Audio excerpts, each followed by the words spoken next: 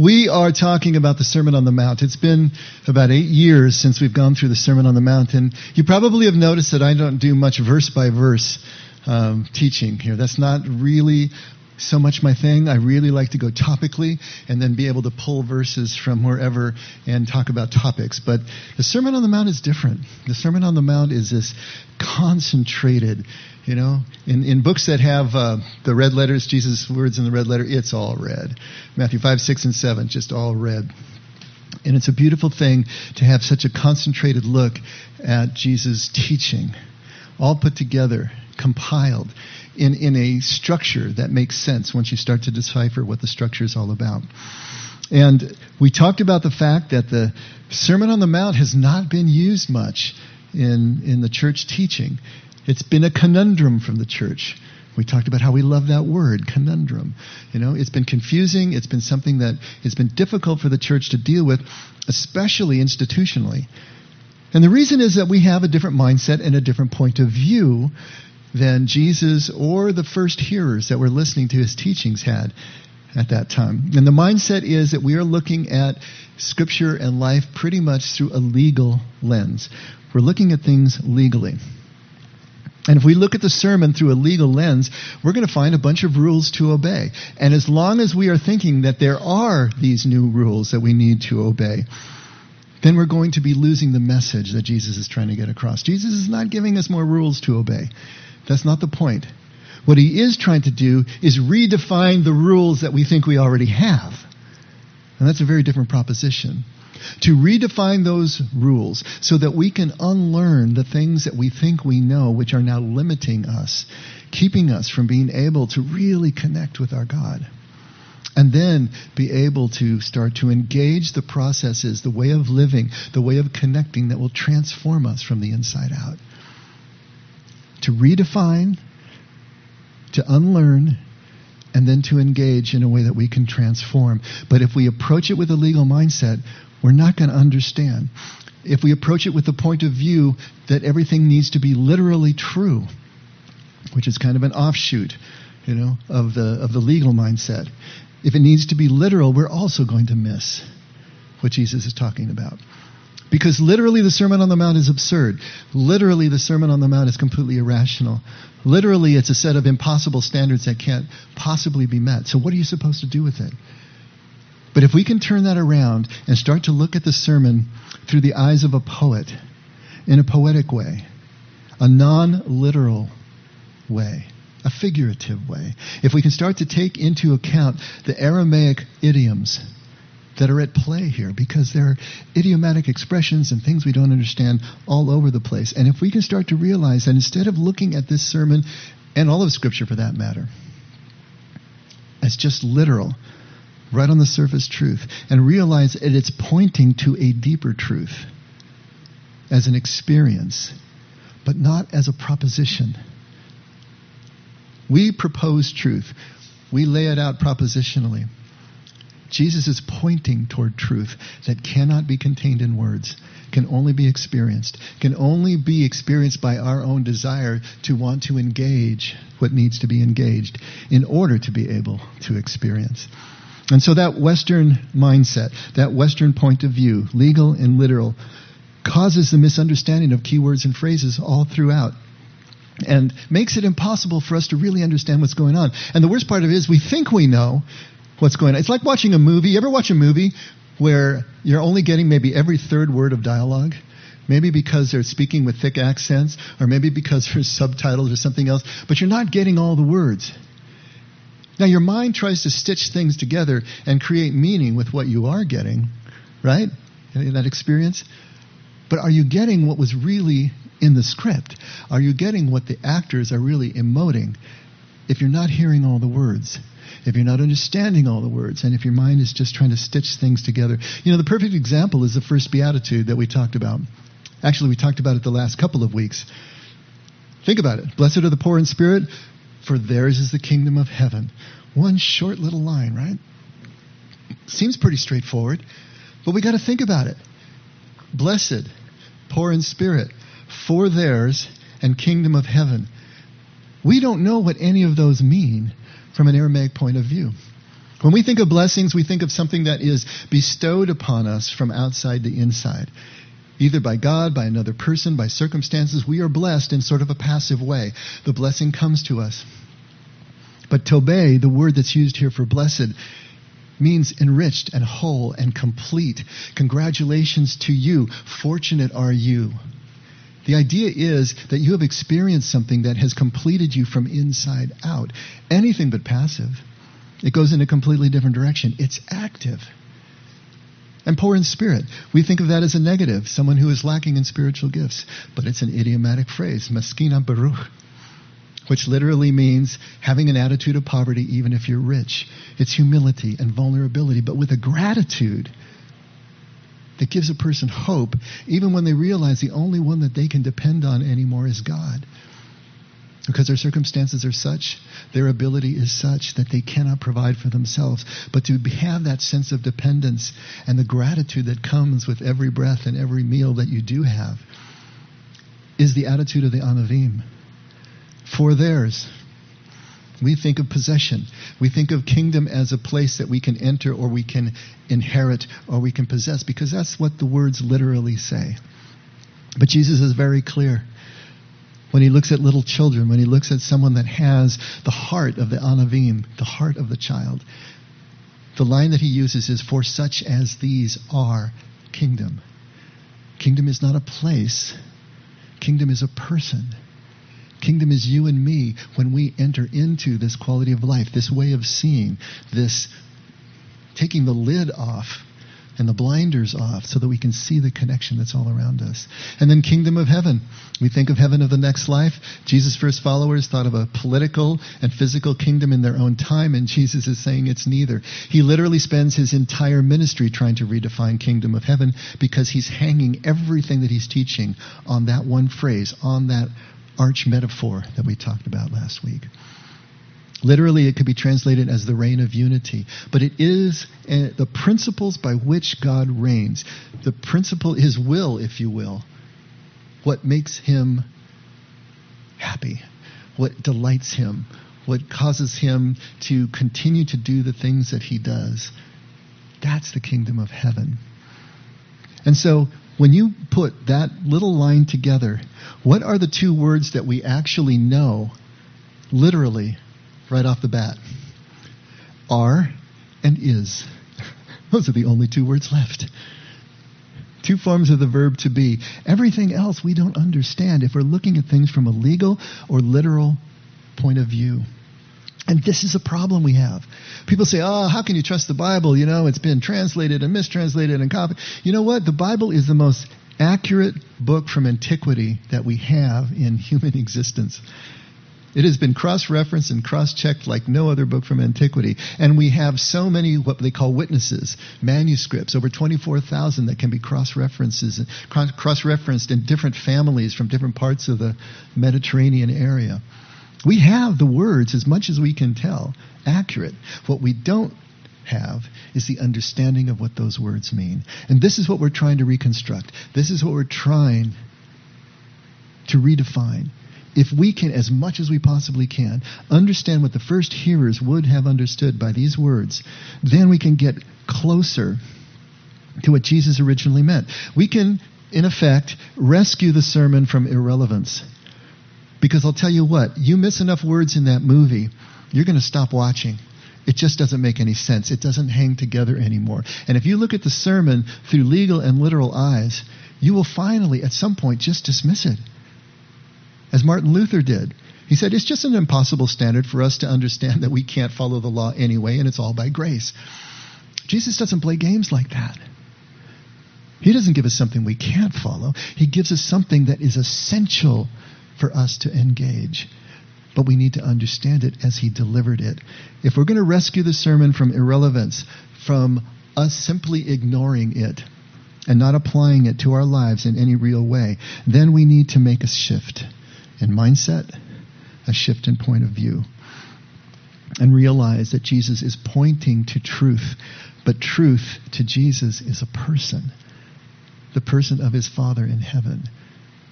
He's pointing to a relationship that we can have in real time, in our lives, that will redefine everything for us and change our attitude, change our ability to be one, to be connected. And so we're here right at the beginning of the Sermon on the Mount. We did the first 3 Beatitudes last week. So we'll just recap those really quickly, and we're going to hit the rest of them today. And remember that Jesus is giving us the picture of the finished product. With these 8 Beatitudes, he's showing us just kind of like taking this kingdom person, and they're like on a lazy Susan, slowly turning around, and we're seeing him or her from all different sides. And he's showing us these attributes. This is what this person looks like. Here's a portrait of kingdom, which is a portrait of a person, not a place, right? So let's look at the first 3. And if you have the little inserts, that would be a good thing. Brandon will put the NASB versions, but the paraphrases that I'm going to be reading today are there, and they might be able to help you as we go through this, if you can see them as well as hear them. So the first Beatitude we just went through, blessed are the poor in spirit, for theirs is the kingdom of heaven. Now here is a paraphrase. And here's the thing, you can translate or you can paraphrase, and there's 2 different ways you can translate. When it comes to Aramaic, it is so difficult to translate straight from the language into ours, because then we get something that looks like, blessed are the poor in spirit, for theirs is the kingdom of heaven. But to paraphrase, put it into our own words so we can drill down and say what each of those operative phrases or words mean in the original Aramaic and to the original Aramaic listener, then we can start to understand a little bit more. And so all these are paraphrases. They are not literal translations. But listen to this one. Enriched are those who live with a sense of dependence and vulnerability and gratitude. For the reign of God, of unity, is the same as this. No more, no less. Now, how different is that? But notice, something like that in English is something that we can start to grab onto. It has some teeth and some traction that we can use to start making choices, moment by moment. Second Beatitude, blessed are those who mourn, for they shall be comforted. How about this? Happy are those who long to fill what is lacking in the lives around them, who are weak and broken from the intensity of this desire. They will hear God's voice and be strengthened and encouraged, and they will see the face of that for which they long. Now, some of you are familiar with The Message by Eugene Peterson, which is an entire paraphrase of the Bible. You know, he started out with the New Testament and Psalms and Proverbs, but he's got the whole Bible now. It's a paraphrase. He put it into his own words to try to get across the way he understood the Scriptures. And in most cases, he did a masterful job. And not only that, in most cases, he was able to also capture the Aramaic sense. And so, second Beatitude, blessed are those who mourn, for they shall be comforted. From The Message, you're blessed when you feel you've lost what is most dear to you. Only then can you be embraced by the one most dear to you. That's not bad, huh? And one of the non-canonical Gospels, the Gospel of Thomas, is something, so maybe you've heard of the Gospel of Thomas, but in that, it's just a sayings gospel, just Jesus said, Jesus said, Jesus said. And at one point, Jesus said, blessed is the person who has struggled. He has found life. Same idea, different words. But this is something, again, we can start to do something with. We've all struggled. Jesus is saying, if you've struggled, you've found life. You've found the key to the connection, the compassion, the ability to see another in those same kind of struggles. The third Beatitude, blessed are the gentle, for they shall inherit the earth. Or blessed are the meek, if you're looking at the King James. Now, paraphrase with an Aramaic sense, fortunate are those who are not arrogant or domineering. They will partake in and have their place to stand and live richly. From The Message, you're blessed when you're content with just who you are. No more, no less. That's the moment you find yourselves proud owners of everything that can't be bought. Love that. And from an Aramaic speaker, ripe are those who soften what is rigid inside and out. They shall be open to receive strength and power, their natural inheritance from God. If we're going to rescue the sermon from irrelevance, these are the kinds of understandings we're going to need to have. We need to dig down underneath these Aramaic phrases and words and find out what they meant to those people.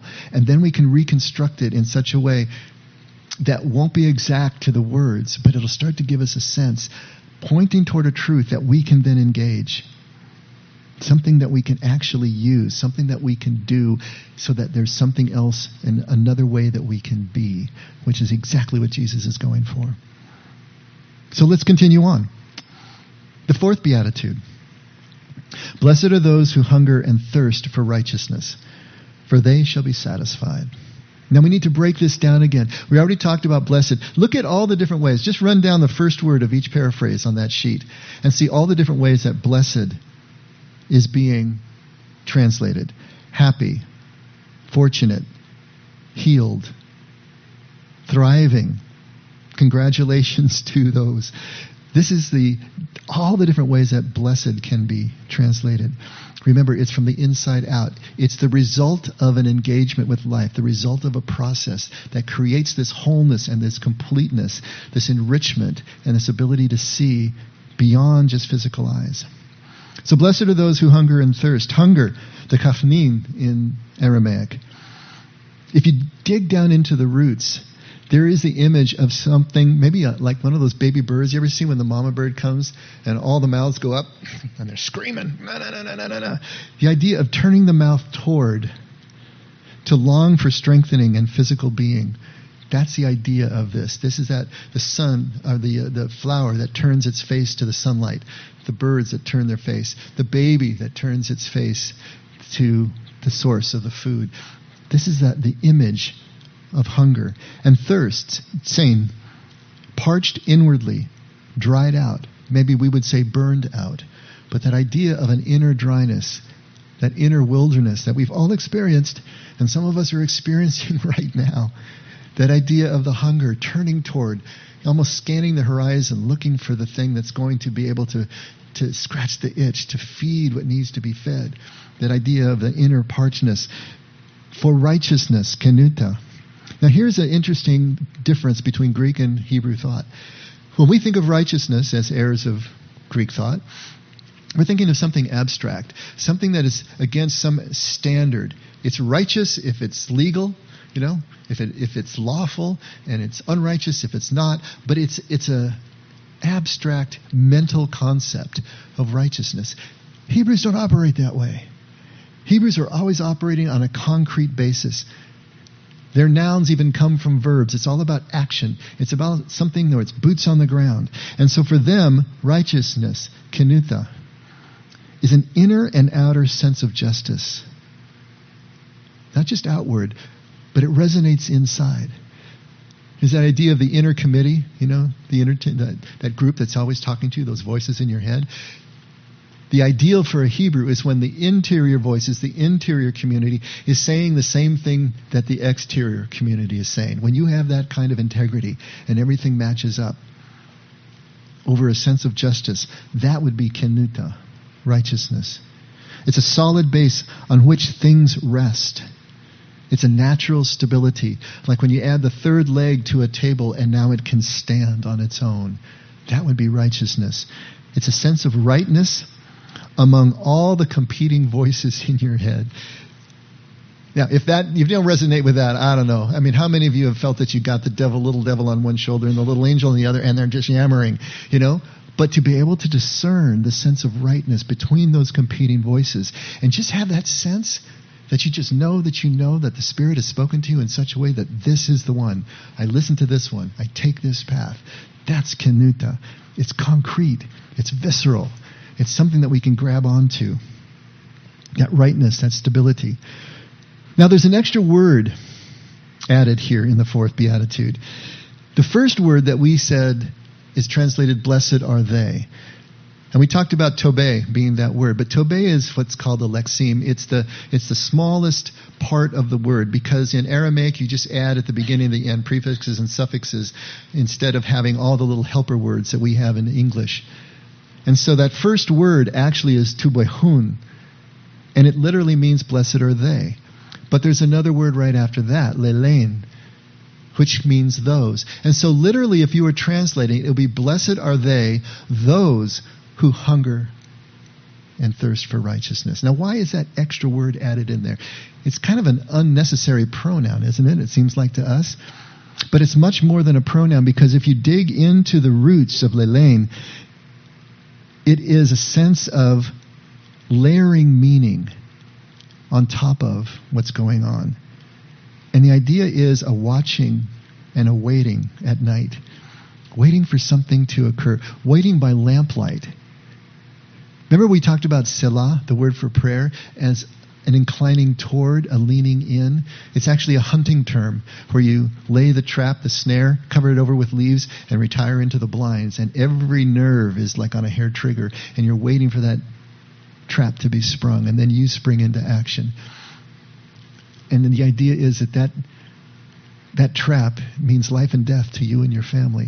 And so you are leaned in, you're waiting for something to happen. Lelein gives us the same sort of idea, watching and waiting in that time at night, by lamplight, for something to happen, something to connect with us.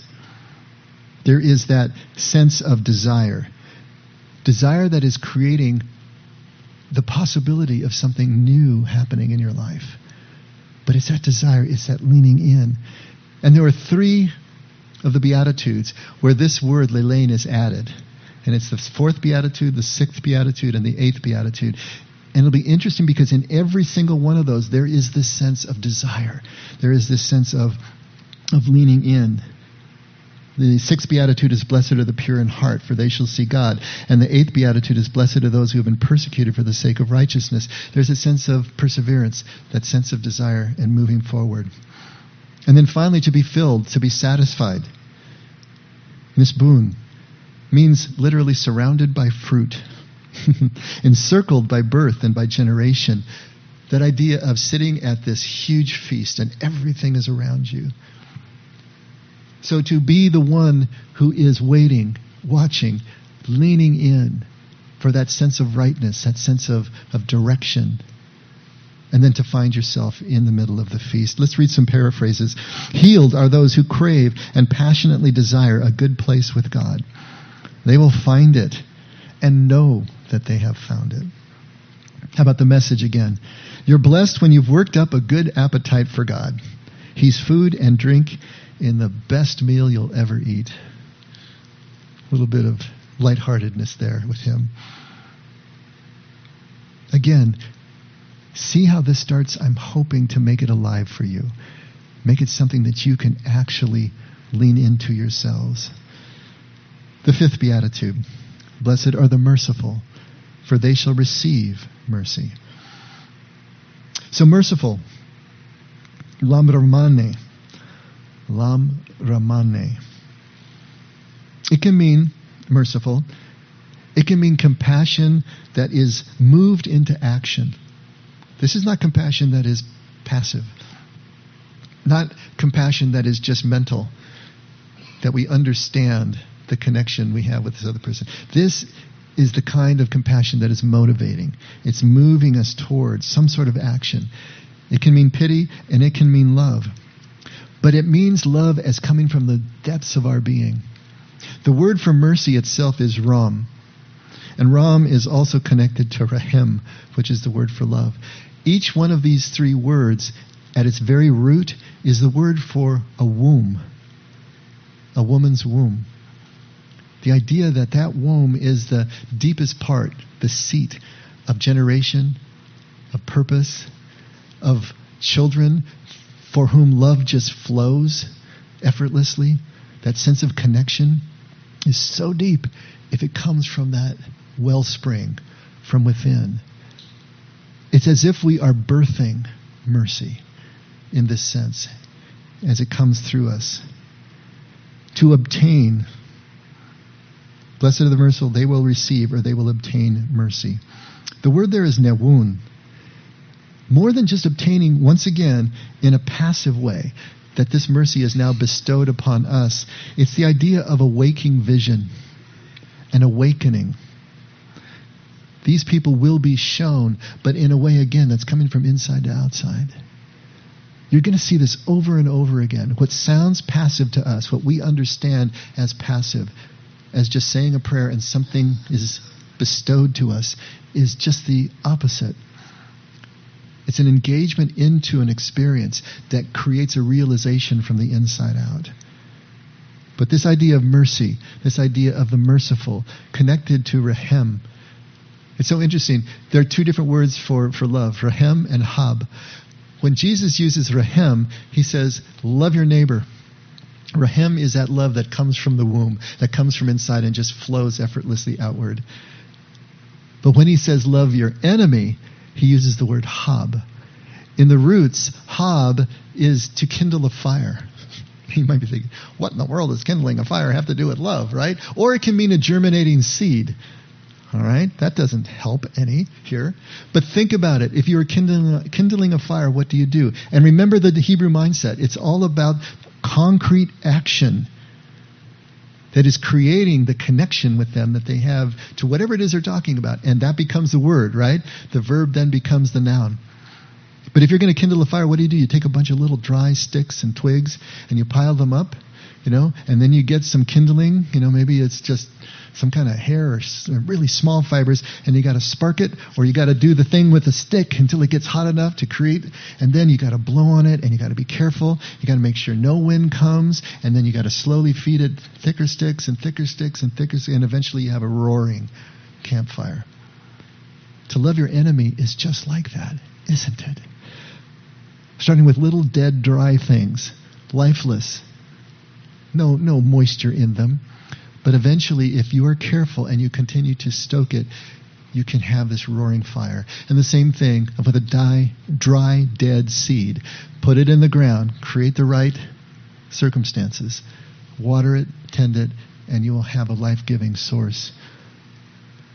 It's amazing and beautiful and poetic and figurative, the way Hebrew and Aramaic work, just the language itself, if we can get into those roots and understand what's really going on. Fifth beatitude, a couple of paraphrases. Blessed are the merciful, for they shall receive mercy. How about thriving are those who moved? Thriving are those moved to help someone in need, turning feeling into action, for they will experience the comfort that they give. And from the Message, you're blessed when you care.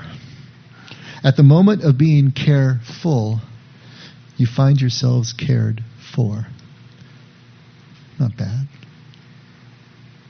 Thriving are those. Sixth beatitude. Blessed are the pure in heart, for they shall see God. Okay, so we got a lot of words there. What's this pure in heart business? What are we talking about here? Pure, the word pure. Dadkain in Aramaic. It means consistent in love, consistent in compassion, having a sense of abundance, even a sense of purpose, and a purpose that is electrifying, a purpose that just pops you out of bed like a piece of toast in the morning. That kind of purpose. Not just some dry abstract thing, but what is it that really animates you? What do you have passion and compassion for?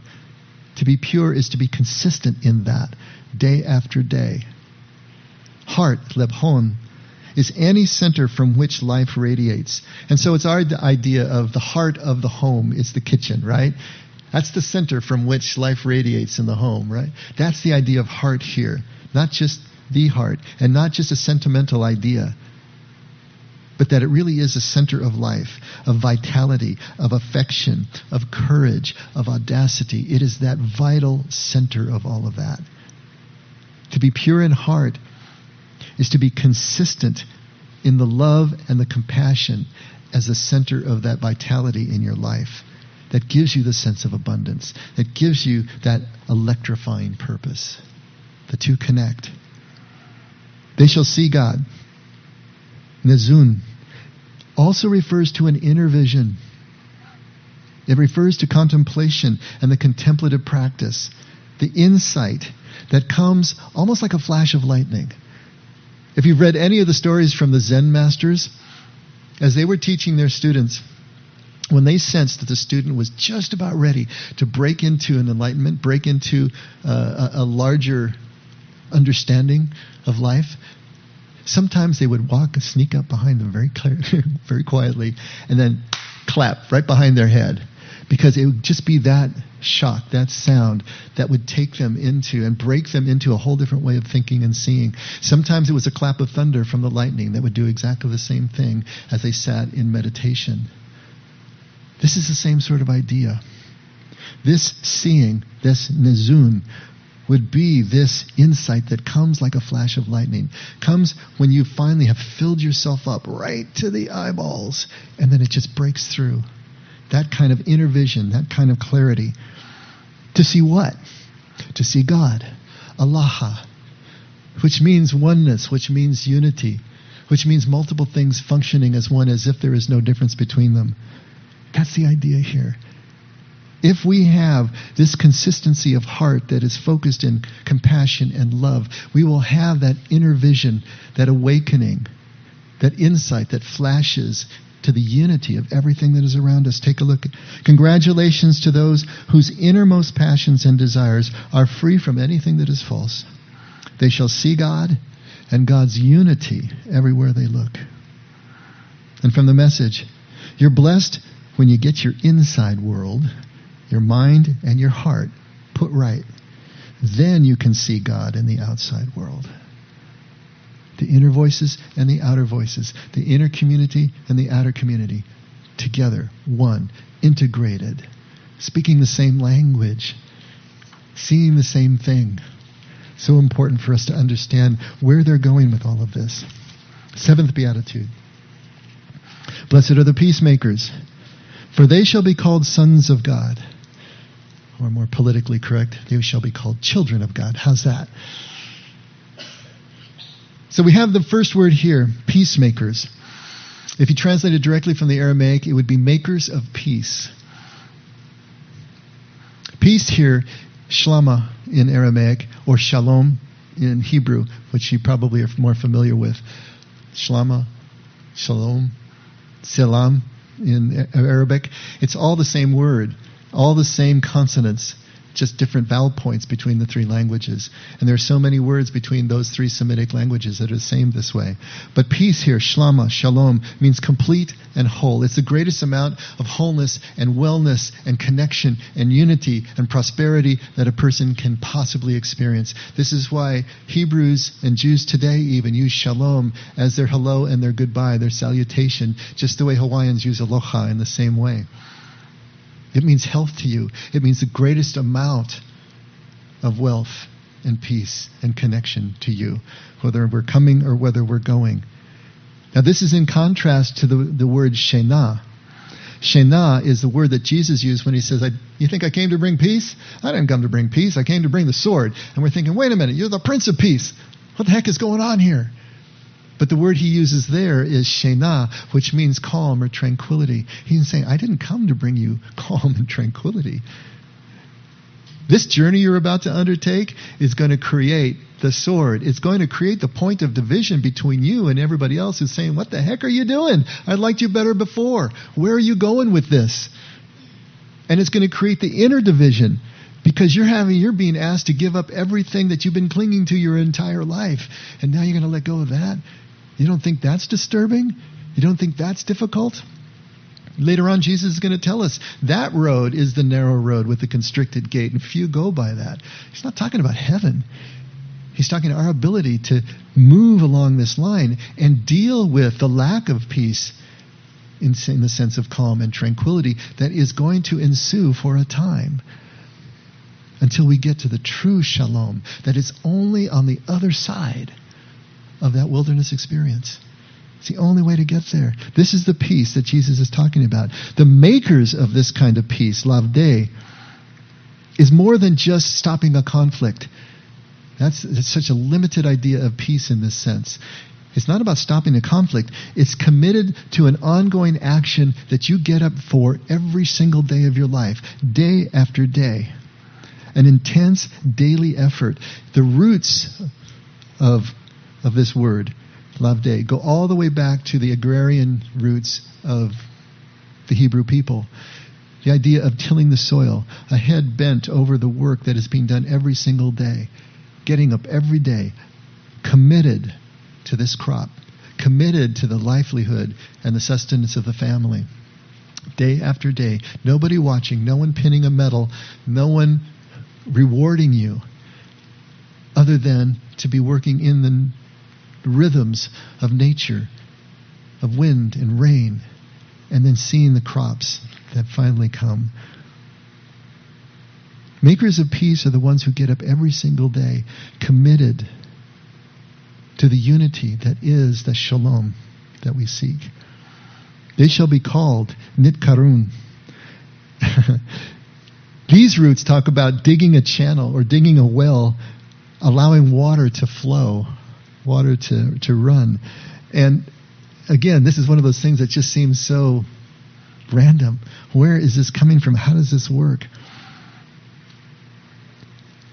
To be called in this way is to be hollowed out by the process that we're talking about, that makes channels for God's love to be able to flow, this unity that we're talking about.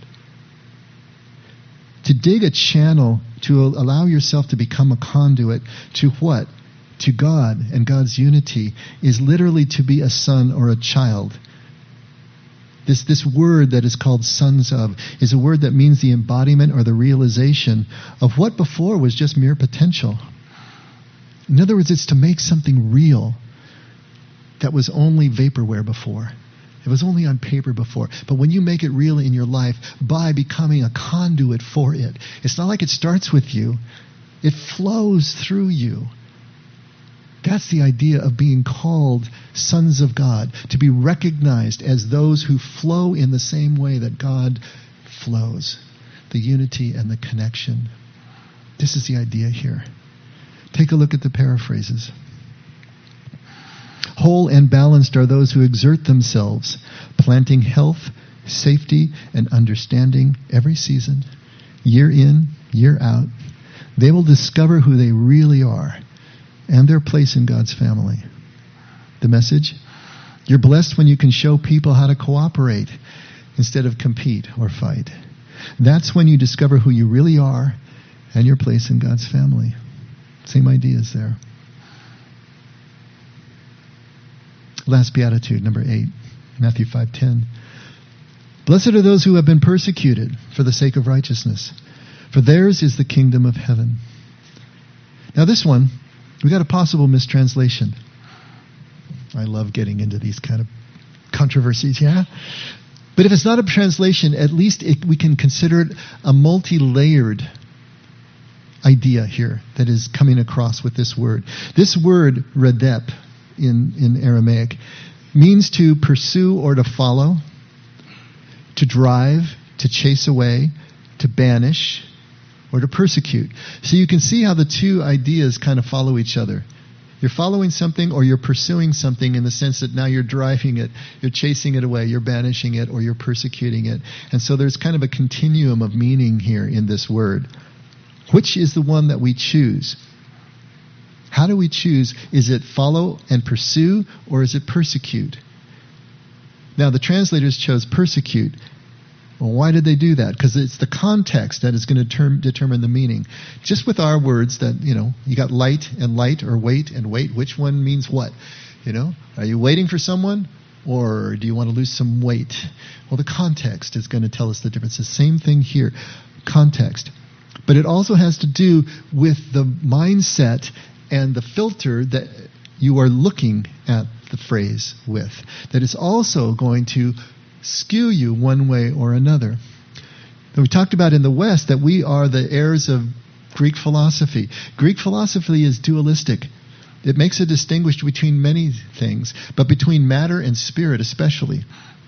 In Greek thought, matter is, if not outright evil, as opposed to spirit, which is good, it's at least less than and needs to be subsumed in order to become more and more attuned to the spiritual. And this is the notion of the church, isn't it?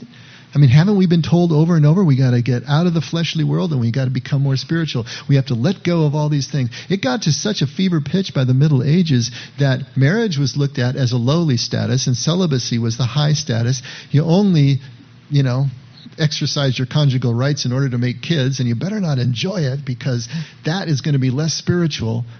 And self-mortification, the self-flagellation, and all the things that people did to try to mortify the flesh, to put it down, to put it away, to become more and more spiritual, to connect more and more with Jesus. Jesus was a Jew. Hebrew theology is unitive. It's non-dual. It sees everything as one thing, and it sees the world, our bodies, and everything that God created as good.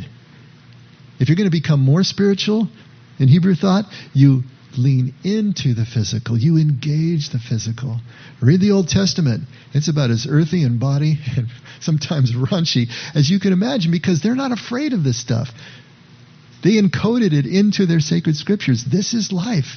Life that is engaged in the physical is life that's engaged in the spiritual. And yet, the attitude of the Greeks, as they're translating these words, or the thought forms at least out of the Aramaic, you can see where they would have gone to persecute as opposed to pursue. Now, to be fair, everywhere this word is used in the rest of the New Testament, it's always in the context of persecution. So there's that, right?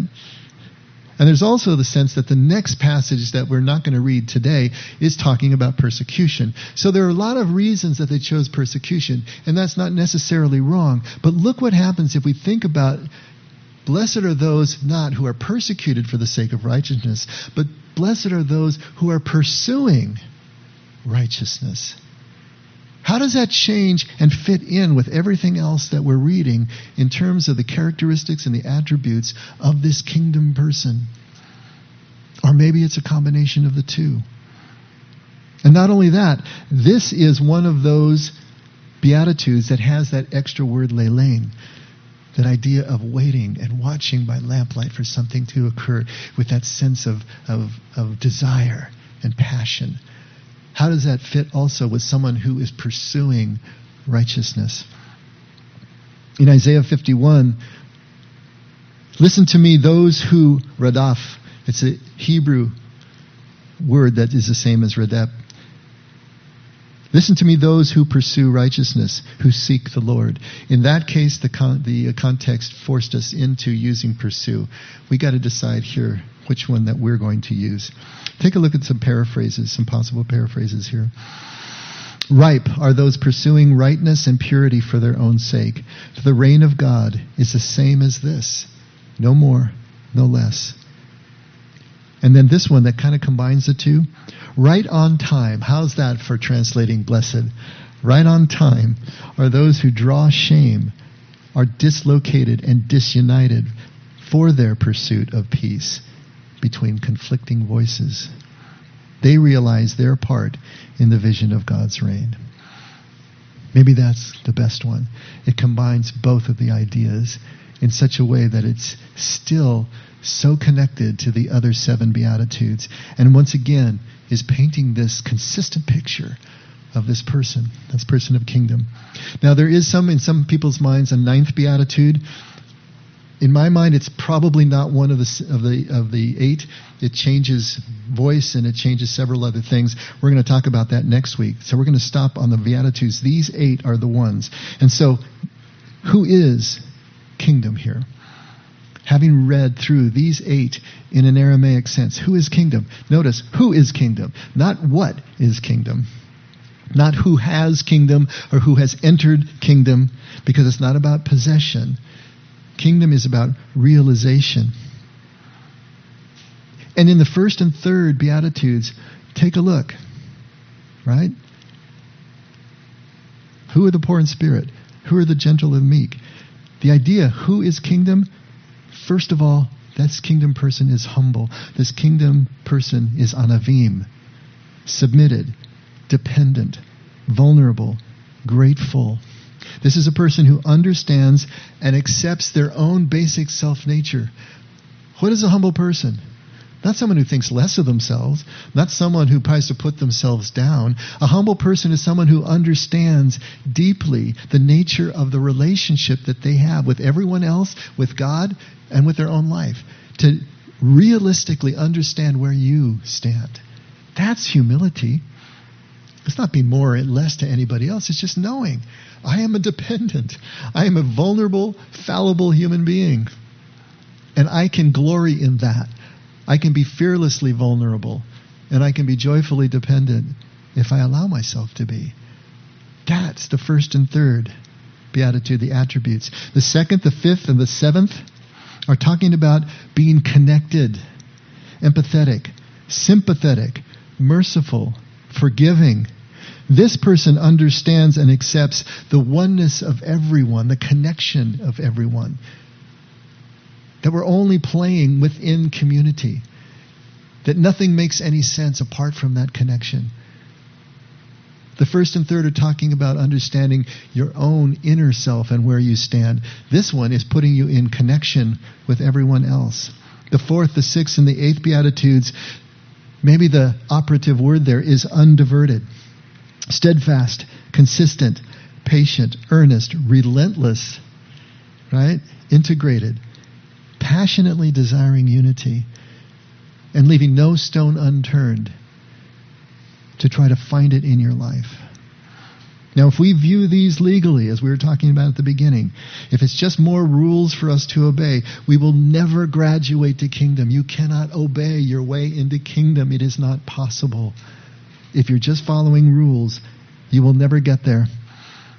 It's like trying to go from point A to point B and you go half the distance and half the distance and half the distance. When do you ever arrive? Never.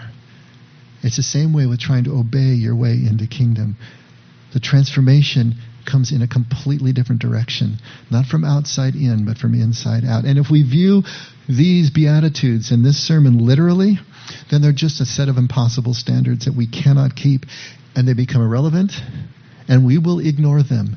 We will put them aside because there's nothing that we can do with them. Jesus is not giving us things to do. He's showing us the attributes of his Father in heaven. The truth of his Father in heaven, which is the love and the unity and the connection that we typically don't see on any given day. And the freedom that comes from really allowing that to become the operative part of our lives. To be able to see and understand that our God is humble, connected, and undiverted. That's who our God is. That's what Jesus is showing us. And blessed are we when we take on these same attributes, not because we have to, not because we're afraid if we don't, but because it is our deepest pleasure to do so, that we can't imagine living any other way. When we become the same as God is in our attributes, we become one with him. We and the Father are one. There is no daylight between us. We are now kingdom. We are born again. We're saved.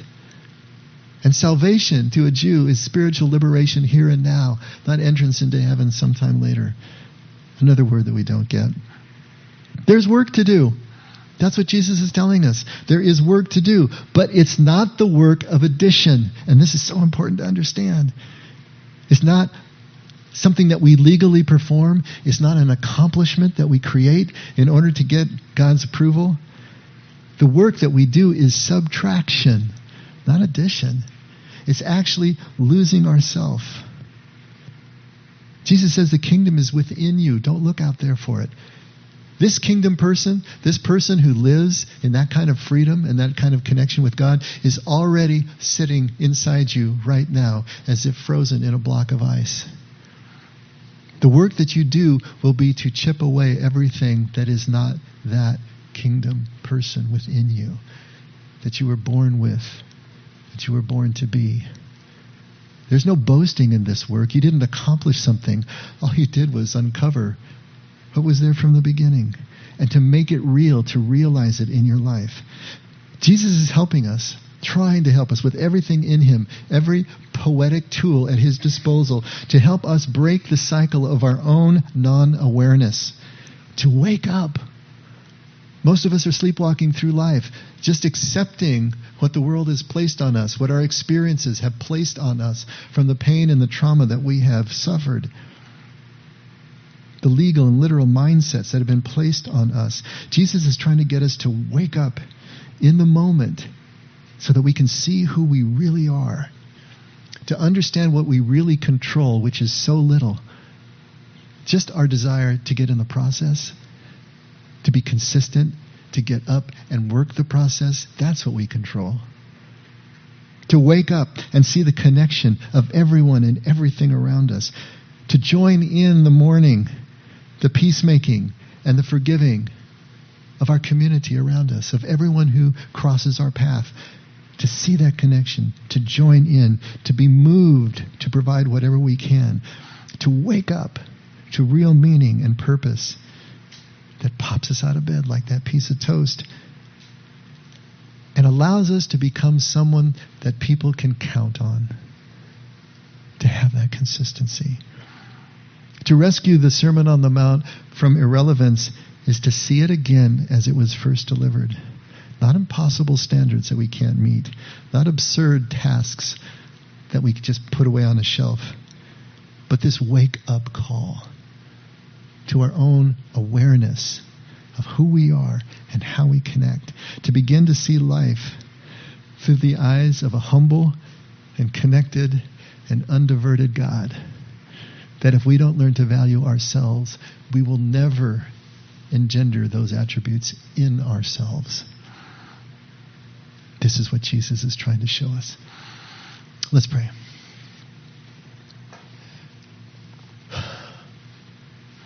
Father, it's so good to be here. Thank you for our group. Thank you for those who are really trying to understand something beyond what they think they know. Blessed are those of us who are willing to sell everything that we think we own, to give it away, and to follow an uncharted path that seems scary at first. Blessed are those of us who will trust you enough to take those first steps and to see where they lead. And to see if there really is new possibility. A different way of living life that maybe we haven't even imagined that will make us free enough to be able to be those fearlessly vulnerable people, those joyfully dependent people that are kingdom and can understand and accept life in a different way. That's what we want, Father. You know we're frail. You know we're fearful. Help us to overcome that in these first few steps on which we can build. And thank you for being the God of love and consistency and undiverted purpose yourself, Father. Never let us forget. We can only love because you loved us first. And we pray this in Jesus' name. Amen. Let's all stand.